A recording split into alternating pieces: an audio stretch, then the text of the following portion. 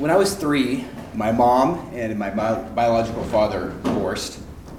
And it was told to me at that time that this man had cheated on my mom, then abandoned me, my older brother, my older sister, and then changed his name so that my mom couldn't track him down to get child support payments. So that was the beginning of my list. Cheating, lying, dodging your responsibility. And I should let you know that in my family, we refer to this guy as Super Dude. And I know it sounds like a really rad moniker to bestow upon someone who did these things, but the reality is Super Dude is the name of Bart Simpson's 4th grade class hamster. So I was lucky enough. I had a man come in. My mom remarried, and I had a stepfather. He was as great a dad as you could ask for. And as I grew up, I had people ask me from time to time, "Aren't you pissed off at your biological dad? Don't you have a lot of anger for Super Dude?" And then I also had people ask on the other side, "Do you ever want to reconnect with Super Dude? Do you want to find him? Do you feel like you have a bond with him?" And the reality is he was out of sight, out of mind for me. I thought I was indifferent to the man. I didn't want to spend energy on somebody who didn't want to be part of my life, especially when I had people in my life who wanted to be there. So for me, if I hated him or if I loved him, it was too much energy. So I was just indifferent. Life went on, and so did my list. Cheating, lying, dodging responsibility, liking people who lie or cheat or dodge responsibility, being prejudiced, being lazy. The list went on. And for me, it was really black and white. If you did something on the list, you were a dick, or you were promoting or enabling dickishness. And I didn't want to be associated with you, and you're out. Of course, the list, I was adding to the list. I was getting older, and I started to get really critical. It was if you use the word awesome, list. If you refer to the Dave Matthews Band as Dave, list. If you like the Dave Matthews Band, list. And it got to the point, 10 years ago, I had pretty much run out of everybody in my life. I had one friend left. And I spent most of my time with him. His name was Matt. And Matt had a live-in girlfriend. Her name was Rose. And I was the third wheel. I totally accepted that role. I thought I was pretty good at it. We had a great dynamic. And Matt, he was my best friend, and he knew about the list. So when he called me one night and said, "Hey, can you meet me at this bar?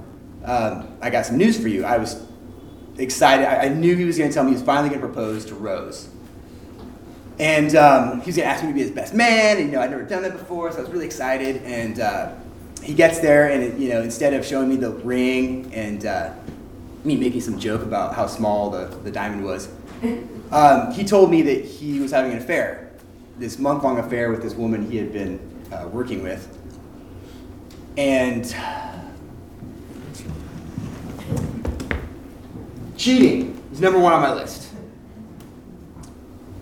And for me, I probably should mention I was raised very Catholic, so I had this sense of justice. When somebody did something on a list, I thought that they needed the world to crush them. They needed to be punished.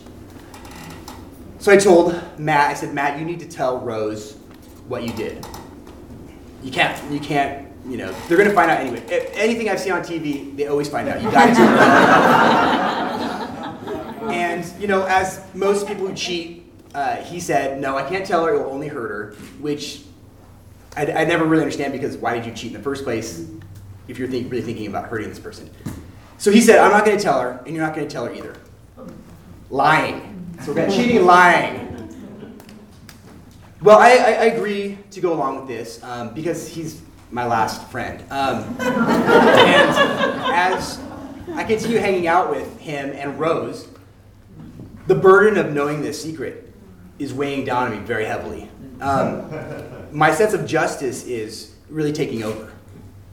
I feel like he needs to be found out. I feel like he needs to be punished. I feel like he can't just get away with this.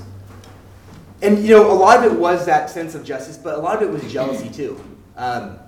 He had someone who loved him. He had somebody who took care of him. He had somebody he had sex with.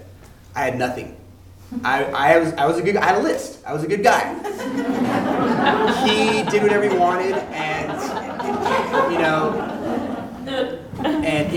what made it so hard was he walked around carefree, oblivious to this thing he had done. And when I would hang out with him, I was a nervous wreck because I was always afraid I was gonna end up blurting something out, or I was gonna tell her. So one night, we were at his house and we started drinking, and I started drinking heavily. And I gave him an ultimatum. I said, Matt, you need to tell Rose what you did, or else I'm gonna tell her. And he said, no, you won't. And I said, try me. And he said, get out of my house. You're not welcome here. I don't want you in my life anymore. So I got in my car. I'd been drinking a lot. And I drove home. But I didn't make it home that night. And they say when you have a near-death experience, your life flashes before you. I was unconscious when I had this near-death experience, so I didn't have that experience. But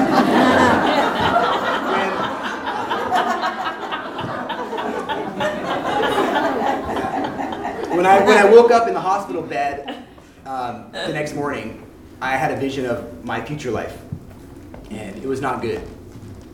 I was filled with anger. I was so mad at Matt for burdening me with this secret, and I was so mad at him for making me leave his house and letting me go.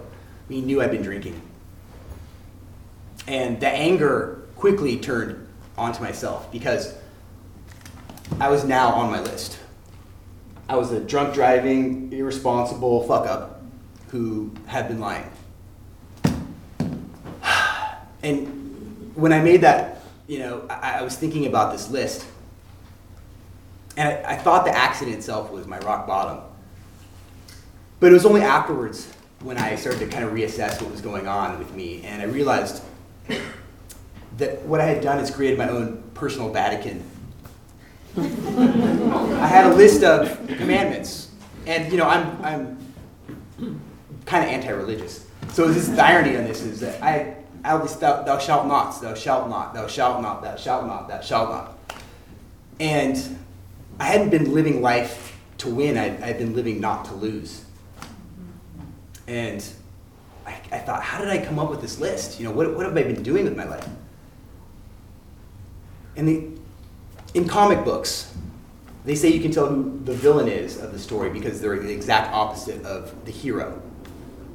And in my comic book life, I had started with the villain, and I was going in reverse. I was trying to create my own hero. Cheating, lying, dodging responsibility. So, it's been 10 years, and I've created a great life. And it wasn't because I was trying to be the anti-super dude. It was because I wanted to be super dad. And I've got a new list. Be kind. Share your toys. Don't hit other kids. And if you're going to cheat on your wife or spouse, don't fucking tell me about it.